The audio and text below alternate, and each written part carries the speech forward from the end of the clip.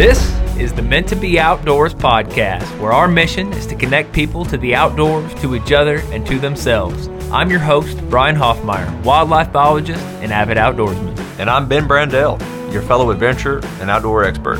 We're here to tell stories, share our experiences, and be your friends as we seek to deepen our relationship with God the Creator. Every episode will share stories and practical tips to enhance your outdoor experiences, whether it's hiking, hunting, fishing, or simply finding a quiet spot to listen to God. We've got you covered. So whether you're a seasoned outdoorsman or just getting started, the Meant to Be Outdoors podcast is here to help you be more confident and competent. Subscribe now, and let's make every outdoor moment count. All right, welcome back to another episode of the Meant to Be Outdoors podcast. I'm your host, Brian. This is my co-host, Ben, and in today's episode, we are talking about trapping. We've got some of our traps laid out here that we're going to be talking about. I trapped really heavily for several years, and I want to share those experiences along with Ben's survival mind in the trapping world. But before we get into all the details, we need to give thanks. I want to give thanks to men and women that share what they're feeling when God presents it to them. It's really easy to maybe buy into the lies, to be scared to share what God's placed on your heart. But, when you're going through social media, from TikTok to Instagram, Facebook, as you're going through there, you are going to encounter people that are sharing what God has placed on their heart. And that's encouraging because on the flip side, you can go through all that social stuff and find nothing but filth, just constant filth. And so to have those men and women that are sharing God's truth, thank you, keep it up, and we need more people like you. Yeah, it takes courage to do that publicly, Yep. And it also takes courage to do it, to kind of answer that conviction, because a lot of times there are those lies. Like, well, we can feel the Holy Spirit moving in our lives and in our minds, and as long as we're in the Word and we're in prayer, when we feel those things, we can trust that it is the Holy Spirit. If we're saved and we have the Holy Spirit in our bodies inhabiting us, then we can trust its guidance. But there are so many things, the devil, TV, our own natural sin nature that comes in and tells us, that's probably not true, or man, if you share that, somebody might say this about you. So when people do come out and share truth about our Savior with conviction, there's a lot of value there, and maybe more people should be. Yeah, they should, for sure. Maybe they should be. Mm-hmm. What I am thankful for today is something that honestly is growing in controversy, and that's antibiotics. And the reason I'm thankful for that today is my youngest son, he's 2, and he has been so sick. I mean, high fevers, and you could just tell he's in pain, and really no answer of how to help him. Well, then one day he says, my mouth hurts, and I look in the back of his throat, and he has all these sores. And I mean, it just breaks your heart because he's in pain. He can't even really communicate. He doesn't want to eat. He doesn't want to drink. Take him to the doctor, and they found that he has a really, really bad ear infection, so much that it's going down into his throat and mouth. And really, to have antibiotics to take care of that, and like, when you have your kid that you love so much, you just want to help them, you don't even really care that there may be side effects from the antibiotics. Like, what else would there be to do? Just let them be sick? And in a time, that used to be the truth. They just had to be sick, and I don't know if they would eventually just die or they eventually got over it. I have no idea, but to be able to give them something and after a couple doses see the relief, I'm so thankful for that, because it is hard to see the people you love hurt, especially when you can do something about it. Yeah, and there's a fear on the other side of are we overusing antibiotics and so on and so forth. But honestly, if we look over the ages, I mean, God has always supplied what we needed in the time that we needed it. And maybe there are people that are overusing it, perhaps, but whatever we need in the future will be provided for, whether that be a new antibiotic, a new whatever, right? Yep. So, everything that you see, there were fears 60, 70 years ago of a plague would hit Earth and kill man. There was a fear that asteroids were going to come and hit. And the fears that we have today are different. Like, those fears aren't even currently here. It's a new fear, and maybe even it's getting into AI. People are scared of AI. But you'll see that every time that we fear, what's unknown in the future. We don't even know what we don't know. So Right. why I'm saying all that is to be honest, God's gonna take care of what He needs to take care of in the moments that it needs to be taken care of, and we need to move forward. We should be diligent and be stewards of what He is giving us. It isn't just to use it willy-nilly, thinking of antibiotics or trapping, for that matter, any of these things. We should be good stewards of it, but maybe some of our fears are a little unwarranted, or maybe we exaggerate and take them a little too far. Yeah. I mean, fair? it is, because in the day of marketing, that is the point. Right. You create a problem so that you can give a solution to make money off of. money, And so you have to be cautious and aware of that. Yeah. Well, trapping, much like antibiotics, can be a little controversial. Like, it is, yeah. I mean, so it's really, honestly, I feel like it's very misunderstood. Like, once I've explained it to people, even other outdoorsmen that are just kind of like big X on trapping, once I've explained and showed them how it really works and how difficult it really is and what actually happens to the animal, I see people's minds change towards trapping. But a lot of people just know the history. They see what's in the movies with the big teeth and bloody traps that come, and that isn't the truth, especially with all the awesome equipment that we have today that we're going to cover. And so that's why I really wanted to do this episode. It's cold outside, which is a great time to trap. It is currently trapping season in most of the states. They call it fur bearer season. So this is a perfect time of year to be talking about it. And really on your side, Ben, it is a great survival skill. If you watch Alone or any of these shows, like, they're all attempting in some way to set up traps, whether it's fish traps or rodent traps. It is a great way to minimize energy use and maximize energy that you get back. Mm-hmm. Really kind of because you're passive hunting. So trapping is a skill that is going by the wayside. It used to be a skill in the past that all kinds of ranchers and farmers, really all outdoorsmen, knew how to trap. And I don't believe that is truth today. I was fortunate enough that God blessed me with opportunities to learn from, people that are really, really, really good at it, better than I am today. But I've been able to take and pass on some of those skills, and that's kind of why we're doing this today. Yeah, the reason that you may say that they're better than you today is because it's their lifestyle, and that's what trapping is. It is a lifestyle if you want to get good and be good at it, to be confident and competent in it. It's a lifestyle. It's just like, kids today are playing, card games like Pokemon.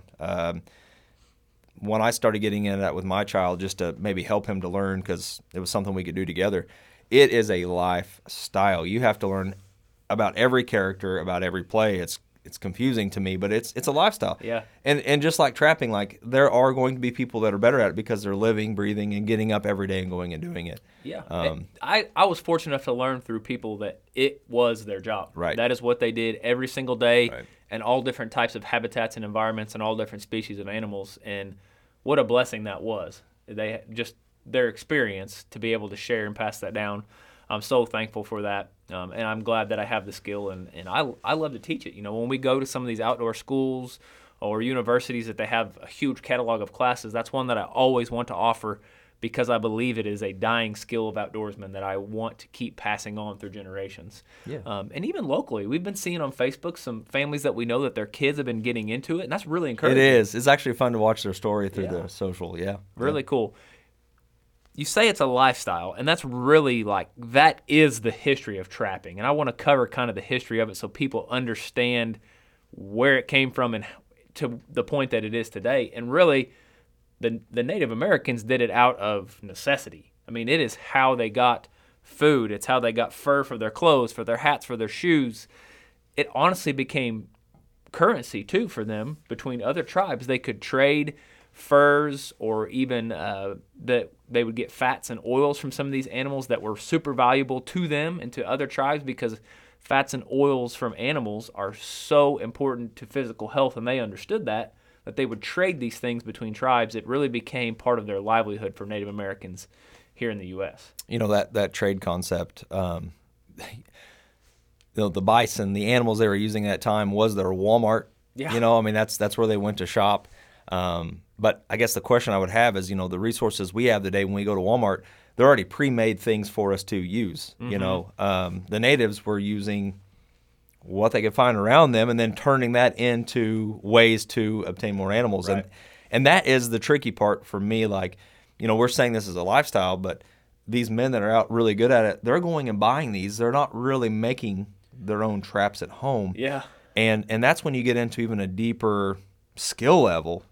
I'm lacking in that personally, but that's where I think you get into that survival mindset side of how am I going to make when I can't go buy. I was going to say, with all these fancy traps that we have today, like it is a difficult skill. Yeah. Especially, to be able to use one of these footholds, it is a difficult skill.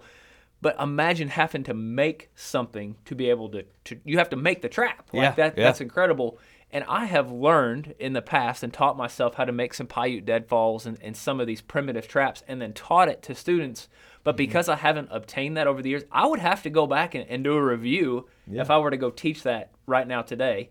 Yeah. Could I? Yeah, but it's one of those things that if it is not your lifestyle, if you are not doing it, you're going to have to practice to get back get back into the swing of things. I mean, it goes all the way to the basics of what we teach in different classes is cordage.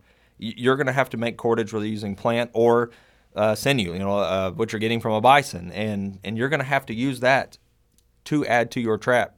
Yeah. It is a lifestyle. I mean, you have to learn each part of what you need for a trap. Yeah.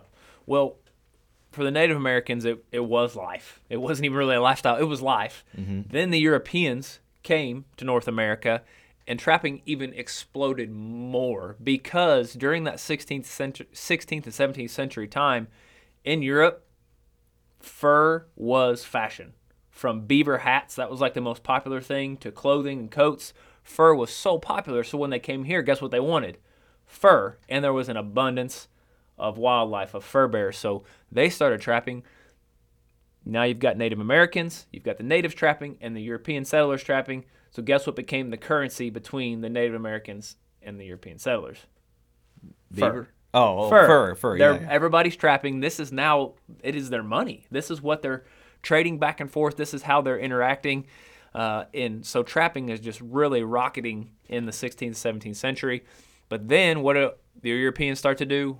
The western expansion, more and more west, as we start going west to Colorado and Wyoming, Montana, some of these beautiful, beautiful states that are just super abundant in wildlife, even today, but especially at that time.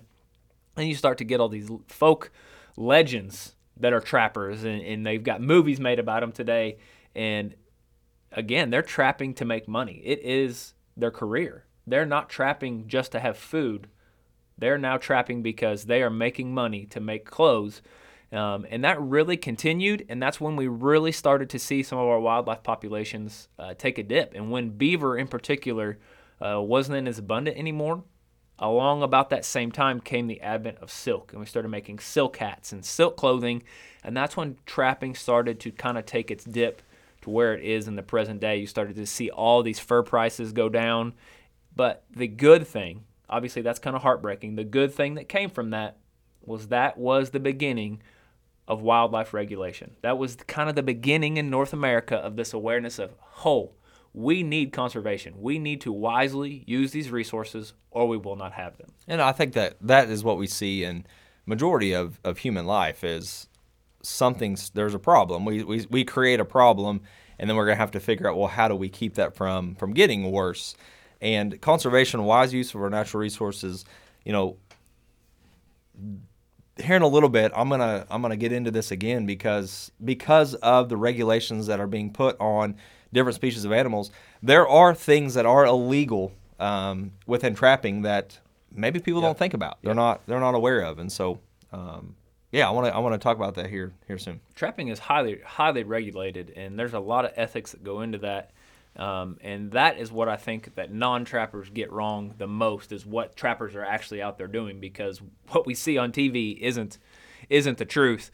To kind of paint a picture, in the 19th century, you could be a trapper for a living. You could do that. And today it's really difficult. Are there some out there? Yeah, but it's few and far between, and they're hustling. They are traveling from state to state, from coast to coast, and they're trapping really for landowners to reduce predator populations is really why they're doing that. They're getting paid by the landowner to reduce these populations, not so much for the furs like it used to be. And the reason for that is because fur prices are so low. I want to share this year's market for fur prices, and then as I'm reading these, I want you to be thinking as you're watching or listening to this, how many of those animals would I have to catch Yeah. and sell to make a living? I mean, what would you classify as a living today? Like a mediocre $30,000, $40,000, $50,000? Yeah. So, comfortably, probably today, 34 to 40,000, maybe even 42 in that range for some people. But it does depend on your family size. Right. So let's just say 40,000. Let's go with that. I think like the median or maybe even the average income in the U.S. household is 53 or 54,000. So you'd have to catch a lot of animals when you hear these prices. I'm just going to cover, these aren't all the species that you can trap, but these are some of the most common. And the first that I've already mentioned multiple times is beaver. Now, if you catch a beaver, which is a difficult task, a beautiful beaver hide is worth 20 to 30, no, not thousand, $20 to $30, $20 to $30. All right, so I'll take that. okay, I'll take that. okay, yeah, not bad. That you'd have to catch a lot of those. Yeah. Coyote. Now I'm going to say an eastern coyote because really, that's anywhere from the East Coast. I'm going to say into Oklahoma, Nebraska. We'll kind of make the line there of eastern versus western. So a lot of your trappers are going to be trapping those eastern ones, and that's all I've ever trapped. A really, really good, beautiful, no mange, full winter coat coyote, $10 to $15. Yeah, and I see, thinking about like my experiences, I see more Yotes than I do beaver. Yeah. So realistically, $10 doesn't sound too bad, but I wish it was 20. But you'd have to catch a lot. You'd have to catch like 10 of them to get $100. Yeah, right. Or 100 of them to make $1,000. Yeah, just thinking like that. I've not even seen 10 coyotes today. Right. That'd be really, really difficult. Right. Raccoons, $5 to no market, meaning zero. Right. Now, raccoons are one of the easier things to catch. They are pretty abundant. You can catch 50, 60, 70 of them a year pretty easily. But even that, if you got $5 for every single one, if every one was a big, beautiful pelt, you're not making hardly any money there. It just isn't going to add up to much for the amount of time that you have to put in. Now, bobcat is probably going to be on your higher end of all of these. Here where we're at, you're probably talking $50 to $100 for a bobcat. If you're going to go out west and get a big, beautiful western cat, maybe $200 to $300 if it's in really, really good shape. But even at $200 to $300, how many bobcats are there and how many you would have to catch, you are not going to make any kind of significant income off of that. Yeah, and I'll add in here that even if there were 200 bobcat, even if there were 4,000 coyotes and 30,000 beaver, you also you're having to drive, so you're spending fuel, you're spending time and energy to go out and do this. It isn't like, every night I'm ending up with 4 or 5 of any of these, right? No. And then on top of that, the market value, that's great, but who is actually purchasing that and how am I getting it to them? Am I driving it to them? Am I shipping it to them? There's already a lot of money just in that right there. There's a lot of expenses in it. And for most people today, the amount of expenses that go into trapping will exceed. You'll be in the red. The expenses will exceed what you actually catch and what fur is actually marketable that you can take to market. So why trap? Then comes the answer. Like, what is the point? Of course people aren't trapping if you can't make money at it. And the reason for that, really, for me, it is an incredible wildlife management tool. That's why I got into it. That's why I was taught it. I mentioned people that are making a living at it. That is how they're using it as a wildlife management tool. We see today that we have hunting seasons for rabbits, ducks, deer, turkeys, pheasants. All of these game species have hunting seasons, and we call that conservation because we are setting limits on how many need to be harvested, but harvesting that number is healthy for the population that we have because we are keeping them at a carrying capacity or below carrying capacity so that they have enough food, shelter, and water, right? That is conservation. We're wisely using that resource. But what about predators or beavers or otters, right? They don't have these hunting seasons for people to go out. And yeah, there's coyote seasons you can go out and hunt, but trapping is so much more efficient and effective at actually reducing a population. And that is what I don't know. You've told me some amazing stories of. Matter of fact, this wall behind us, you've shared before that within was it a year's worth or a season's worth that you could have covered the entire wall with sure, how many you trapped. That on the survival mindset side, that would be a blessing. That would be that would be an amazing year. So a lot of work goes into that, though. The amount of energy that goes into that and actually expended. I've got a cooler full of food in the truck, and I'm driving to each location. I'm not hiking. I've got a truck bed full of all the gear that I need. And so you're not really in a survival situation because you have everything with you. Yeah. Yeah, and I think that's what makes it really fun. And that's why we're sharing this today, of hopefully that you this will spark an interest and at least learn about it, educate yourself on it, and maybe you can find someone in your area that's doing it so that they can teach you how, so you can teach your kids how, or maybe you all go do it together, because it is fun. It's a fun experience. Right. Mm-hmm. The predator-prey populations need to be in balance. We do have dominion. Scripture tells us we have dominion. We have all kinds of hunting seasons for the prey species, but hardly anything to control the predator species, and trapping is the tool for that. It is the number one tool for that. Hunting is great and it's fun, but you go spend all day out coyote hunting and you might get 1 or 2 coyotes, but a full season of trapping, you may get 5, 10, 15, 20 coyotes out of that population, really reducing the number of fawns, turkey nests, quail, rabbits that these coyotes are taking out of the population, again, now boosting the game species. You have told me that when you trap in a certain location, when you remove some of those predators, it doesn't take too long before more predators within that area move in. Right. So I extensively trapped the same property for 3 seasons in a row. When I say extensively, I'm talking like over 100 traps out, over different kinds, but over 100 traps out on a trap line, checking them every single day, really the entire trapping season, which is like November through February. So it is long, 90 to 120 days. Traps are always out there. There's just steel out there for these predators to get in. And every single year, within 10 or so, we'd get the same amount, like probably around 60 to 70 every single year. You could never eradicate a raccoon, an opossum, a skunk, a coyote, a bobcat. You could never eradicate those populations. What happens, and you'll start to see, I'll call it the demographic of what you trap change. So for instance, the first year to go to a property and trap, you're going to probably have some older animals. You may get some older big female raccoons.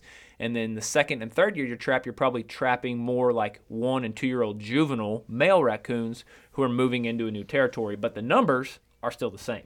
That's wild. Yeah. You'd think that just going out and removing 4 or 5, that's going to impact, maybe severely impact that population. But that's hopefully what we're sharing with you today, that it is going to bring the numbers down. Right. But it is pretty small, especially because there are not very many people doing it, because of what we talked about, this shift in you can't make a living at it. And so the word is controlling, not eradicating. You can't eradicate. You never will. And that's what people think that trapping is. You're just trying to eradicate all predators.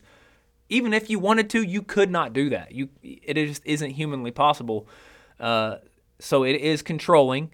And the inverse of what I just said about kind of keeping that number, if you do not trap, you will see it go up. Right. So trapping just controls it. It doesn't really keep it down. But if you don't trap, you will see numbers go up. You'll start to see more raccoons. You'll start to see more coyotes. If you take 2 or 3 years off trapping, you're going to trap another 10 or 20 plus than the years that you trapped consecutively. Perhaps this is why we are seeing more animals within our homes and businesses. We get on our other business, our handyman service business, we see a lot of jobs that come through for animal removal. Yeah. And I think the word is pest. Like, humans consider some of these animals pests. Yeah, whenever they come into our turf, they're now a pest. And that was the point I'm making here, that no animal is a pest. However, we identify these pests because they are becoming a nuisance within our businesses or our homes. One I can think of that does impact people negatively is the skunk. They leave the stink. You're going to have to trap them to control that population, just like you are any other. So I don't have the number, but trapping a skunk is actually one of the better species to have in your trap. Most people will be like, you're crazy. But there are ways to effectively dispatch them without getting sprayed. But what is so awesome about a skunk and also a beaver is that with a skunk, you can harvest the essence. You can harvest the oil. And the reason it is so valuable is that it is used in perfumes and colognes. They take the stink out of it, but because it bonds two molecules so well, you can actually take a hypodermic needle and extract it from those glands and fill those up and sell those for more than you can sell the skunk pelt for, which is probably about $10. Oh, I know what I'm getting my wife for Christmas now. Yeah, get her some skunk essence. Oh, yeah. Something that I don't want to leave out is if I'm going to trap and the fur prices are phooey, what am I supposed to do with the fur? Now, you can pay to have it skinned and tanned and give them away as gifts or use them as decorations, whatever that may be. But that is going to cost you about $50 to $100 per mid-sized animal. So per bobcat, per coyote, per big raccoon, $50 to $100 to get that tan. So again, you're going more into the red. You can do it yourself. You can buy tanning kits at like Bass Pro, or I don't know about Academy, but you can buy or order tanning kits. If you do it yourself, you're looking at probably about $25. That's actually not too bad. Not too bad. But the time, it takes a long time. Yeah, I ain't factoring any time into that. And that's what I was going to say. So if the kit's $25 for you to do it yourself, but it takes you 2 to 3 days to do a few, man, it may be better to pay somebody $50 that's already got all the tools, equipment, and space to do this. Right. Yeah. Another point that is probably, I should have probably started with this when I was talking about why trap today and why use it as a wildlife management tool, is I want to stress that you should view it as a tool. The first step to every wildlife management plan should be habitat. Focus on habitat first. If you have good habitat, then your turkeys and your deer have places to put their nests, places to put their fawns and hide first. That is first. So if you're going to buy a property and your first step to get more wildlife is to trap, then you are doing things out of order and you're not going to be as effective as getting your habitat in line first. Get your habitat in line and then start adding supplemental things, using more tools like trapping to really enhance the populations of the game species that you desire. So you've been pointing a lot to the traps that we have on the table. Yeah. And for our listener that can't see that, there are some different styles of traps here. I think it's important to share, you use the word trapping in the very beginning. And when I was younger, that image that comes to mind is, like you said, the big teeth, jawed slam traps where the woman is being chased through the woods. She's scared, and she almost steps on the circle with teeth on the ground. Like, that image is what I probably would say most people are thinking of, you know? But when you look at what we have here in front of us, I don't see any teeth. Yeah, what is called a tooth trap is actually illegal. Right. You cannot use it in Missouri for any reason. The only real thing that they can be used for is decoration. You can go to a lot of, we have, where we live, there is a flea market. Do we have more flea markets or churches? Oh. We might have to drive down the street and count. But they're for every church, there's definitely a flea market. And most of them have some of those toothed traps up there. They're usually all rusty. You can't open them. The springs are cracked. But the reason they're up there is because they are illegal to use, as they should be, because it is causing damage. It is injuring that animal. If they escape it, they are wounded. Traps today are either designed to completely kill instantly on contact or to just hold the animal to where you can actually release them if you wanted to. So can you trap on public land where anybody can walk around? You can trap on public land. You need to make sure, because some properties you can trap on and some you cannot. A lot of them that are closer to urban areas, you can't because of people's pets, and that isn't really fun to catch those. Been there, done that, and that isn't the funnest experience. Yeah. And then some of those properties require an additional permit. So you have to buy your trapping permit. For Missouri residents, it's $10. I think it's $192 for non-residents. But on those, that's if you're going to go trap private property, that's all it is. It's $10. Yeah, and I asked that question because people that are unfamiliar with trapping may think, well, I may come in contact with these when I'm out exploring, hunting, whatever that may be. And, if you were using the illegal style, it can bring severe harm to anyone or anything that gets in that, right? Whereas what we see here before us, well, let me share a quick story. I think I know what story you're going to share. These traps can bring harm to humans when setting them. Hopefully, they bring instant. Use the word earlier, dispatch. That's killing, death, quick. It's fast. We're going to use the nice word of dispatch. Yeah. But we don't want to bring any harm to humans. However, Brian was teaching a group one time, and he was talking about the importance of setting these to where you don't hurt yourself. Right. And you were sharing with, even if you accidentally did, they're really not. They're not going to harm you in a way that is life-threatening. Right. It would be like maybe walking through a rose bush patch where you're getting scratches and scrapes.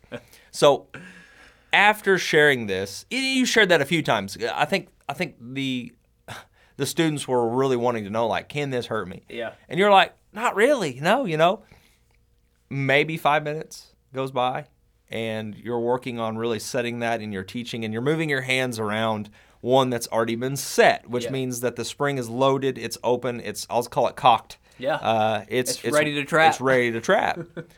And somehow, I don't know how, I didn't see it, but somehow you got your thumb. Yeah. You touched the I call pan, it pressure stick, but the pan. Yeah. And it goes off. Yeah. And it is now on each side of your thumb. Which it was this trap right here. If you're on YouTube, it is this actual trap, which is a Bridger number 3. 2 big coil springs on the back. I forget how many pounds of pressure, but probably at least 100. And I was caught like a coyote. And the students were looking at me, not you. They were looking at me like, did he mean to do that? And at first I played it off like, yeah, he may have. Well, in the past, I was planning to for this group, because that is one of the questions all the time is, how bad does that hurt? And everybody's worried about the animal. And I'm like, no, guys, it's good. It's just like getting your hand pinched. And I usually will take my fingers and push down and hit the pan and let these jaws clamp on the pads of my hand. Right. With a leather glove on. Right. And it's just like if you shook my hand really, really stiff and didn't let go. Like, that's what it's like. But in this instance, it was just my bony thumb. Yeah. And it was actually down here right where the spring comes up. So it's like the most pressure that you could get. And I'm telling you, it hurt. It hurt really bad. And I tried to play it off. You did. And you asked me at the end, was that on purpose or an accident? Because that looked like it might have been on accident. And I was like, yeah, I did not mean to do that. Yeah. Well, after we got finished cleaning up, we looked at your thumb, and it pinched it good. It was bleeding. It broke the skin. Yeah. It broke the skin. But again, it didn't break my thumb. Correct. I didn't have to go get stitches. It was just a little scrape. And my knuckle, right, that big knuckle at the base of your thumb, just nothing but bone. Yeah. It was sore for a few days, but that was a good story, because that is the only time that I wish I had video of it. I'd play it right now. Well, it's tough. I mean, these traps are like, it's an art, because you really have to get them to where they're not moving. You have to get them where they're completely disguised. It doesn't look like they're there. It really takes full attention. And while you are teaching a group of people who are hovering over the top of every move, and you're trying to do this right, but also teach them, I don't really know what happened, but somewhere in there, my attention was not right, and I clipped that pan, and whew! You got you. It bit me. But you are alive today, so that is the point I want to make. And I even have my thumb. And you have your thumb, and that's the point I want to make again. Is they can harm, but they're not going to be life-threatening, and so this is a safe activity. It's a safe thing to do when you are doing it correctly. Well, let me give another example. Using a Duke number 4 trap, which is actually more pressure. It's the same size as that trap, but it has 4 springs instead of 2, so it actually clamps down harder. Caught a neighbor's dog one time, and this dog's foot was caught perfect on the pads, just like the trap is designed to do. The dog's foot, because it had been there overnight, it probably got caught early in the evening. Checking the trap the next morning, it had swollen up because of restricting the circulation. So we released the dog. and literally like as he's walking down the road on this, you can see it coming back, so you can see the swelling going down. Right. So was it uncomfortable for that dog? Absolutely. Was that dog completely fine? He was not harmed at all. Right. And that's what you want. When you're going out trapping correctly, you don't want certain species that may get caught in this. Yeah. I have some family members that are trapping off. They were trapping for coyotes, and I'm pretty sure how the story goes is they thought when they looked out when they were approaching it, they thought that a bald eagle was in this thing. I've had that scare too. I think it ended up being like a turkey vulture. It was a larger bird. Yeah. But what happens? What happens? Well, what should you do if you come up upon one of your sets and there are animals in it that you didn't want in there that you weren't planning on getting? Well, again, that really depends what it is. That is one of the reasons that I don't like trapping over. Some people will trap over a carcass, over a carcass of a deer. You just get so many things coming to that site that you'll get you'll get things that aren't supposed to be in your trap. If you're not trapping over carcasses and you are working and keying in on a certain species, the way you're setting that trap, when you make a coyote set, it's so different from a bobcat set. Even though you're using the same type of trap, you're really causing them to work like a coyote would work. So a coyote almost has to be the type of animal to set that off. But if for some reason I got the neighbor's dog in that, well, then I need to release that dog. And if I can't, if it's too mean, because even a nice dog is mean in a trap because they're scared, you need to go get your neighbor. And if you aren't man enough or woman enough to tell your neighbor, hey, I accidentally got your dog in a trap, it's not injured, can you come help me get him released? Well, then, in my opinion, you shouldn't be a trapper. You shouldn't be trapping. Okay. If you aren't willing to have that conversation, then don't trap. And by no means should you ever just take the easy route because nobody's watching and just dispatch your dog. To me, that shows a lack of integrity. Yeah. So, it sounds like there are people that you probably know that have done that. So, thanks for educating people on that. You do have some different traps here in front of us. You also shared that the neighbor's dog gets into these traps. Whereas sometimes you can't even get the coyote to get in that trap, right? But what are you using? I know that in this episode we don't have time to cover how to use all of these and how to set each one of these and the locations for these. But will you quickly go over what we have here and then share this? Do you use food? Do you not use food? You said you don't hardly set these over a dead carcass. Right. Because you're going to be catching scavengers, things that are going to be looking for those dead things. So real quick, kind of where is placement? Do you use food? And what are these that we have here? Before I answer that, since I already hit once on one thing on the ethics of releasing dogs, I want to finish my few points of ethics before I lose that feeling of that moment. Okay. And to be able to release, if you're trying to trap bobcats or coyotes and you could catch the neighbor's dog or cat, you need to have a catch pole. All trappers should have a catch pole because, like I said, even a dog that you know is nice, they may even be familiar with you, they are scared to death in a trap. They probably are in a little bit of discomfort. You need to have a catch pole, which is basically a pole with some type of cordage on the end that you can slip over their head. You can tighten it down and you can hold and take control of that animal while you release them. And then from the end of the pole, you can release the tension on that and they can go free and do their thing. That keeps them safe and you safe. It's kind of like what you see if you watch movies, anytime animal control pops out and they grab this stick and it always has a circle on the end of it. That's a catch pole, and all trappers should have a catch pole. The next thing on ethics is dispatching. If you are trapping to dispatch, if you are trapping to kill the animal, to have its fur, to reduce the population of predators, do it quick. The quickest way to do it is to shoot it right between the eyes with a .22 from close range. You can get low velocity .22 so that it doesn't have an exit hole, so you just have your one little entry hole. Make it quick. Don't shoot them from a distance because you're scared to get close. Don't shoot them from your truck because you don't want to get out in the cold. Don't take your trap and throw it in the pond and drown them.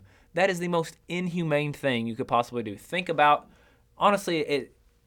yourself. How would you want to die? Would you want someone to hold you underwater, trapped in a cage until you just couldn't stand it anymore? Or do you want someone to just end it just like that and you didn't even know what happened? You have a responsibility to be ethical, even though you are taking this animal's life. When I hear, and there are trappers out there, I know of people today that will drown animals. It makes my blood boil, Ben. I mean, it absolutely makes my blood boil, because you're not a sportsman at that point. Right. I don't even know what to call you, but you shouldn't do it that way. Yeah. You just brought up another type of trap too. You just talked about a cage. Yeah. We don't have one of these here in front of us, but I think, to recap on this point, that all of these are technically live traps. None of these traps that you're setting are dispatching the animal. I do have a conibear up here. Oh, you do have this a is a kill conibear. trap. Okay. Yeah. So, in the ethics of that, explain to us then the difference between a conibear, a live trap, and and inside live traps you're going to have the cages, which I think a lot of people see those nowadays. That's what your pest control, your animal control, they're going to try to. That's what you see at the hardware store. Right, yeah. right. But there are also the traps you're talking about, like for the coyote, you're trying to capture their leg. Right. Right? It's Their foot. Their foot. Yeah. Right. And so, in the dispatch side of that, if you're not using a trap that's killing the animal in the trap, then when you arrive, you're going to have to be prepared to dispatch that animal. And so, and if you can't do that, then again, don't trap. don't trap. Right. Don't trap. That's a good point. Or And don't target species that you don't have the heart to do that to. Because honestly, there are some that were difficult for me, that are difficult. When I walk up to them in the trap, it kind of makes me, it is tough. So if you're not prepared to do that, then trapping probably is not for you. Or use live trapping methods that you can release them if you're just trying to work on your woodsmanship. Because trapping is an amazing way to gain the woodsmanship and read the woods and trails and to learn all this, how these animals interact with each other, is an awesome way to increase your woodsmanship. So if you just want to trap to release animals, then make sure you're using live traps. But with kill traps and with catch traps, the biggest thing to start with is to know your regulations. And that can even go back to the ethics. Buy your licenses, know the regulations, and follow them. Some states, for certain species, may ask for samples. I know for many years, Missouri was requesting the jaws of bobcats because they were doing an age structure study of bobcats. So adhere to those things. Yeah. Help your state. Right. They're allowing you to do these things. It is a resource that they care about and you care about. So buy your licenses, follow the regulations, do what they are asking you to do, and then you can feel good about what you're actually doing. But with kill traps, there are a lot of regulations with them. In Missouri, you have snares and conibears, and they are only to be used underwater. They cannot be set on dry land. They can't be set over a hole without special permit. You can put in a request during non-trapping seasons for nuisance species and use them. I know in my past, I spent several months using conibear traps on dry land because we had a special permit for nuisance groundhogs because we had literally 1,000 groundhogs and we needed to reduce that population because it was devastating farmers' crops. Mm-hmm. And so you can get special use permits, but do know if you use a conibear trap, the second that this goes off and an animal goes through it, they are dispatched instantly, just like that. It's just as fast as a gunshot, but it has to be used underwater for beaver, for otters. It cannot be used above ground, which limits things like dogs, cats, people on public land getting caught in something that is so lethal. Right. Now, when you're placing that in the water, it's maybe hard for someone to see. Are there any kind of flags or tags or something you're supposed to put up in that area for people? So any trap that is put in the ground anywhere, whether it's in the ground or in the water, has to have a trap tag on it with any person that is involved with that trap. So if you and I run in a trap line, both you and I need to have our name, conservation number, and information on that trap. Every single trap. If you have 200 traps and 3 people are using them, all 3 people on all 200 traps have to be on there. And yes, you can put indicators up. You should put indicators up, but there's kind of a tough balance there because you still want your trap to be effective, but you don't want people to get caught in it. I want to ask this. It just came to my mind. Have you ever trapped a deer? Have you approached and a deer has been caught in any of these in any of your sets? So when you're using foothold traps like this Bridger number 3 right here, deer are your worst enemy because toothless, and because a lot of The them trap is toothless. the trap is toothless, and a lot of them will actually be gapped to even reduce, or rubber jawed to reduce pressure. A deer's leg is slick and bony, and they are hooved. So all they do is completely trash your set, and your trap goes off, and you don't catch anything. So no, I've never caught a deer, but deer has set off a lot of my traps, and it's very frustrating. That's good to know. Question. That's good to question. Kind of the getting started. First, you got to plan time, Ben. I mean, you mentioned that this is a lifestyle. Holy smokes, man. The rules and regulations, just to follow them, you have to check your traps every single day. So if you're a working man or woman, you're either going to have to go before work or you're going to have to take off work to do it. A lot of people who trap recreationally will take off like a Friday and a Monday and trap for 4 days and then pull their traps out of the ground. But it's so much work. Like you go put a set out, you want it to stay there and passively work for a week, 2 weeks at a time. But it is hard in today's modern society to make time out to check it every single day. Right. Once you've cleared the time to be able to check the traps every day, you have to decide where you're going to trap. Is it your property? Is it a neighbor's property? Are you going to public land? Then you need to decide, what species am I targeting? I suggest to start small. Start what I'm going to say, honestly, is easy. It's beginner level. Get a cage trap, which is a live trap, just like you see at the hardware store. You open the door, you put some bait in the back, and the animal goes in. You can get several different species of animals that way. They are the easiest. They're the easiest, I think, to use. I mean, I've used them frequently.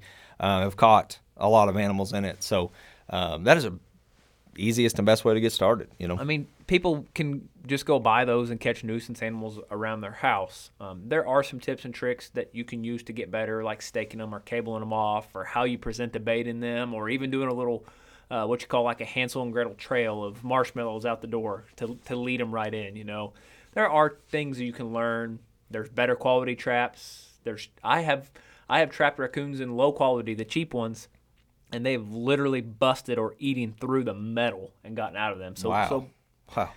Duke cage trap is probably my favorite, hands down, cage trap I've ever used. Because of the gauge, the quality? The gauge of metal, and they have a gravity-fed door instead of a spring door, which reduces failure, and once that gravity is shut, as long as that trap does not roll over, they cannot open that door. That is probably why that is my favorite, so I highly suggest the Duke traps. We're not affiliated with them in any way. It's just my favorite cage trap that I've ever used. They have several different sizes. The next step up from the cage trap is what I'm going to call a dog-proof trap. This is a Bridger T3 right here. Again, Duke makes their dog-proofs, which are really good. I've used a lot. What is awesome about this is you're going to eliminate a lot of those non-target species. They're going to use the same kind of bait, maybe some cat food or marshmallows or some tuna fish or something like that. One thing, probably the best tip I can give you for these, is to get an empty soup can and cover it up once it's set. It will keep that bait longer, and a raccoon will actually be able to come remove that can, and the shiny will attract a raccoon, where other species, maybe crows or skunks, or I don't know, there's other species that won't be able to or won't be enticed to remove that can like a raccoon will. So, crow, do they get their foot stuck in there?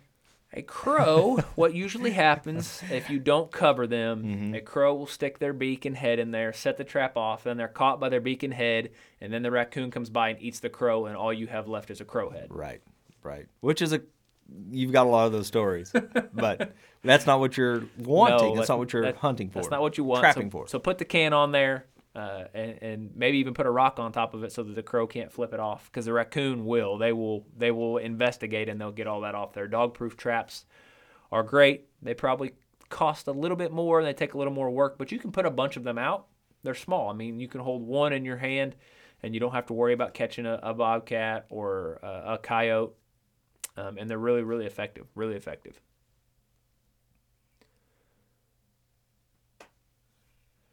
Once you master those, I'm going to say spend a season or two using cage traps, dog-proof traps. You can start moving into footholds, moving up to some of those bigger predator species like coyotes.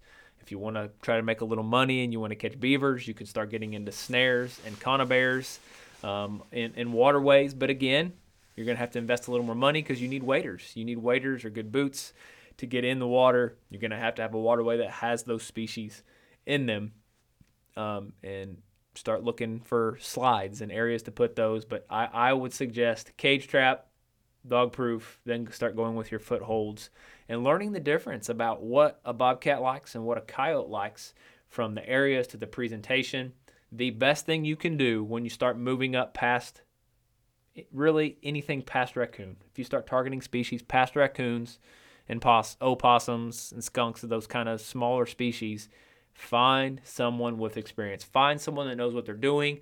Take a class that's offered by your state agency, because all you are doing, if you take a foothold trap and you go out and you just experiment for a year or two, or take 10 traps and start experimenting with them, all you're doing is educating the animals that you're trying to catch, and you are making your job so much more difficult. Remember, you are trying to get an animal that has no limit to where it can go. It can go wherever it wants to step on one little 2-inch by 2-inch area so that you can catch them. Once you educate them, it's nearly impossible to catch them again. You really, really have to get tricky. So you're saying that the animal does learn. Yes. So you may have to move it or try to trick them another way. Yeah, you can experiment with baits or lures. I mean, if you go to some of the trapping stores online, or even Bass Pro has a little bit of it. There's not a whole lot of retailers that carry it, but there are so many lures and scents that you can use for trapping. One of my favorite things to do is what's called a dirt hole set with a foothold, and you're actually digging a dirt hole kind of beyond that trap, trying to encourage them to mess around there for a while. And you can put bait in there, and venison scraps. If you're a deer hunter and you have some venison scraps or old meat from your fridge, I like to try to stick with the natural things that may actually be out there. You could even trap a mouse and put a mouse or a rabbit piece after you went rabbit hunting. Stick it down in this hole that you dug so that they're having to work around that trap set long enough until they finally hit that pan and you can catch them.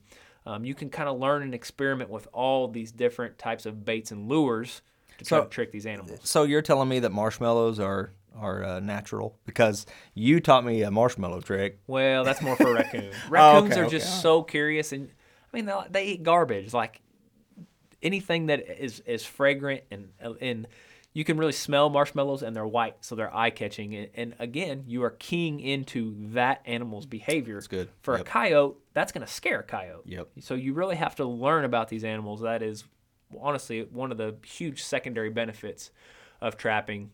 And we don't have time in this episode, but when you get into trapping, when you start to get more serious, that's why I say to learn from someone that has experience and has done it, because you won't even know what all the gear you need. I mean, I have a whole tub of things here. There's stakes, and if you're on YouTube, you can see you need a sifting pan. If you don't have a good sifting pan, you can't disguise your set well.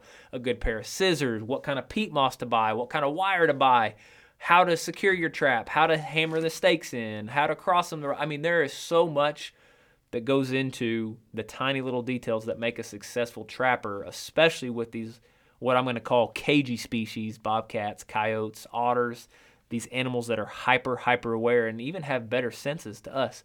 They are trying to survive every day, and you are trying to take that from them. So you really have to learn a lot about how to do that. It's true. Not just, I mean, going out and doing it is great, but you're only going to make things harder for yourself in the future. When you are going to learn to do trapping, please take somebody with you. This is such a great experience, because you guys can all learn this together, whether you're taking a child with you, a friend, a parent. Learn this together and share the experience. It is so fun to do with other people. Once you get your trap line set and you get a little experience and you're checking it every single day, it is like Christmas every morning. Yeah. I mean, if you're going down a road and you know you've got a trap coming up, every turn you make, like you just can't wait to see, then you have that disappointment of, oh, the trap door's open. And then all of a sudden you're like, man, this next set, we're going to check it, but I know it's not very good. And then there's a surprise species in there. You got a red fox in a coon set or something like that in a cage trap. And it is just so exciting. Every single day you get to go out and do it. And it's important to share that with other people, I think. Yeah, definitely. I've never done this, but you could definitely do this. When you're starting out using dog proofs or cage traps, you don't necessarily have to dispatch the animal. If you're just wanting to learn how to trap or to gain that woodsmanship, just have something to do outdoors in the winter, there isn't a whole lot to do during trapping season. I mean, you've got waterfowl hunting and trapping. Those are two of the main things you can do. And maybe sledding. Maybe sledding if you've had the ice and snow that we've had. You can release the animals. And I have caught several red foxes in cage traps, and because our red fox numbers are low because of coyote predation, I've let them go and released them and watched them run off. But you still get to interact up close and personal, get some incredible pictures with a red fox that you don't normally get to interact with. That is pretty neat. It's really, really neat. And to be that close. I mean, the only time I see foxes, honestly, around here is crossing the road as I'm driving. So Right. To see them up close is a beautiful, beautiful thing. Yeah, and I'm trying to think, on gear. It just really is there's so much that goes into it, from the type of hammer that you need to get. I mean, they have special trapping hammers, and they really do make your life easier. Some of the gear you're going to look at and you're going to be like, what's the point of that? And then when you're going to start trapping, the kind of gloves that you wear, having the right kind of gloves even. I have a bucket full of polyfill that you stuff pillows with, and what in the world would you use that for? Well, it's to go underneath your pan to keep debris from going underneath the trigger pan. There's a lot to it. There's a lot of tips and tricks. There's so much. If you are wanting to get started, I mean, reach out. Yeah, we would love to send you. Brian could even create you a checklist. If you're local, I'd be glad to even come out to your property, and if you have traps to teach you how to set some of them. The options are really endless. We could set up a Zoom call, whatever. We would love to help you. So please reach out. If you have comments or questions about trapping, you can leave them on this YouTube video. If you're a listener on a podcast platform, you can follow Facebook or Instagram. Leave us questions on there. Maybe we'll post some trapping tips here in the coming days. Please subscribe on YouTube. Tell a friend if you appreciate some of the content we're putting out. That is the best way to help a podcast, is to tell somebody else about the podcast so that podcast can gain another viewer, another listener. Subscribe on the platform that you listen on, whether it's iTunes or Spotify. Hit the automatic download button so you get every single episode, because downloads are the name of the game in podcasting, and we need as many of those as we can get. Please leave a review on those platforms too, man. If you leave us a rating, does help. Yeah. Whether it's a 1 or a 5 in a review, it helps us because we know what we're doing well or what we need to work on. And that is so important to us because we don't get that much feedback. No, we don't. And that's why we're asking you right now to help us out.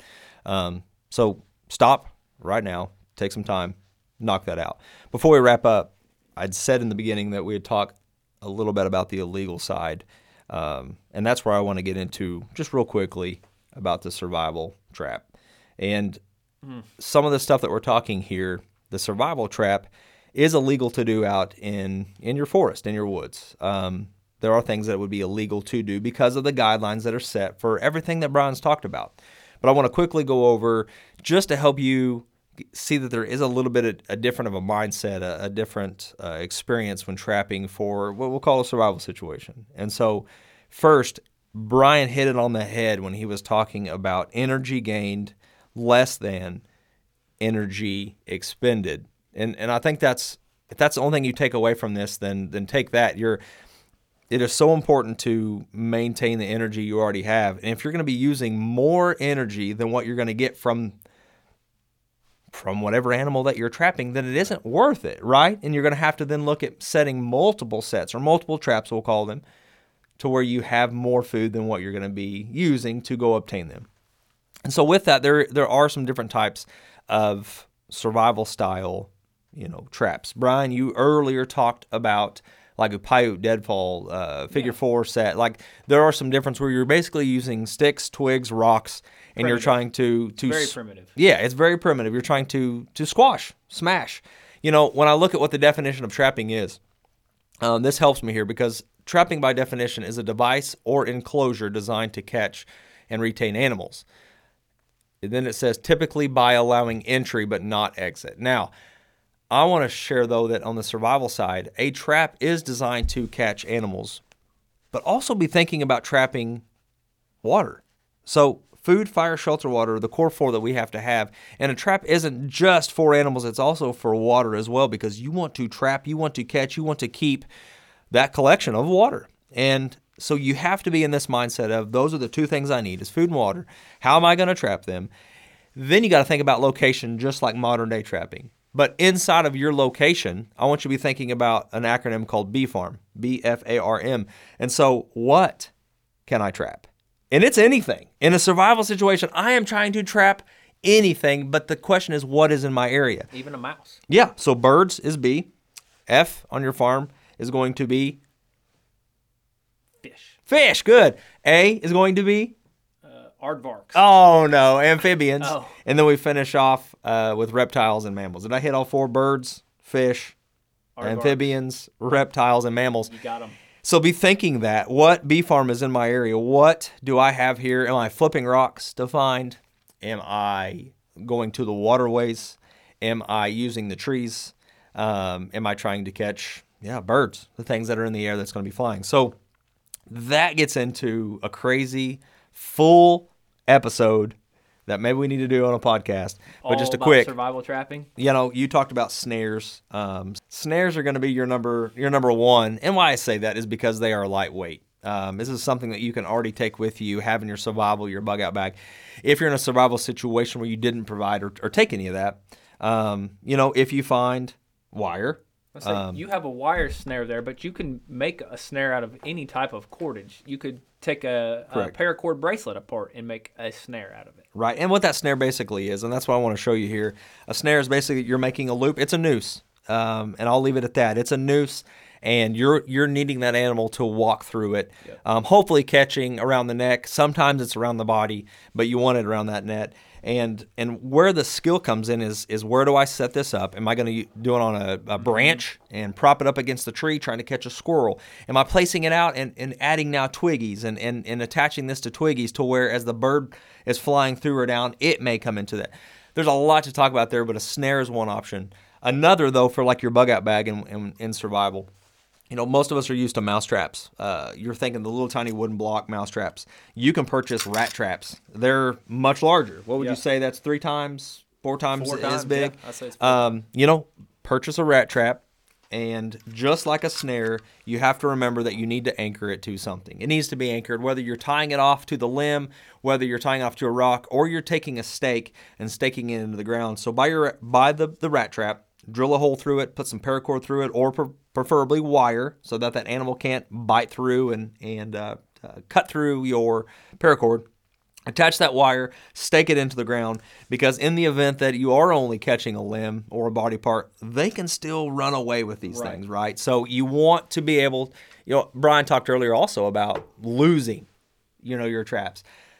It is very easy to lose these. And so you want to anchor them down so that when you approach, if the animal isn't dead, you can dispatch it quickly and they haven't ran away with your whole set. So you are saying that in a bug out bag to put a rat trap. Exactly, yes. Well, I have several bug out bags and I have no rat traps in them. Do you have a snare? No. Then I would add a way of trapping, because remember, as you set these traps, and you can make funnels using twigs, grass. There's a lot to talk about within the trapping and the survival mindset. But I do want to finish with the illegal part, that you can't just go out and practice this. Now, you can practice this by setting them up and looking at how you would anchor, but you cannot leave them because it is illegal. Yep. And it's illegal. You cannot go out and hunt for chipmunks, for mice, moles, rats, shrews. But in a survival situation, you're going to say, so what? I'm just surviving. Correct. I'm going to break the wild game law of using a snare on land because I need to survive. Correct. Yep. But you can't go out and practice this in your backyard in regards to leaving it to see if your setup worked. I will say, like if you watch Alone or some of these survival shows, they go to places that they have to follow the wildlife regulations. True. And so a lot of them, you will see them using snares. So it is okay for them there. You have to know the laws and regulations where you live. Missouri is that a snare has to be underwater. Yeah, and what you're probably going to be catching, if you're going to go for small birds, you want as big as you can get, right? Yeah. But a lot of this is going to be for your chipmunks, for squirrels, for mice, rats, rabbits. Yep. And it is illegal in the state of Missouri we live to hunt for mice, moles, rats, shrews, chipmunks. There is no season for them, so we're not able to. And then people ask then, well, what about, Is it illegal to do it in your home? No. That's why you can set out your mouse traps, rat traps. Yep. If you want to try to set up a snare because you have a mouse loose in your house, give it a try. But it won't be as efficient as the modern day mouse trap. So a lot more to talk about there, but yeah, maybe we should do a whole episode. I'm glad you included that in. I'm sorry I skipped over that in our outline, and I almost wrapped up this podcast without letting you throw in your survival trapping. I think it's really important, and it's something we've both taught individually to different classes before, but it is a great skill to have, even to learn some of those primitive ones. Yes. So that if you get in a situation where you don't have any of this, you can literally grab sticks and make a figure four to hold up a rock to smash the squirrel if you need to do that, just with natural resources. So I think trapping, there's a lot that overlays here between what you're talking about as far as finding where the animals live to modern day wildlife management. Tool trapping is what we'll call it for this episode.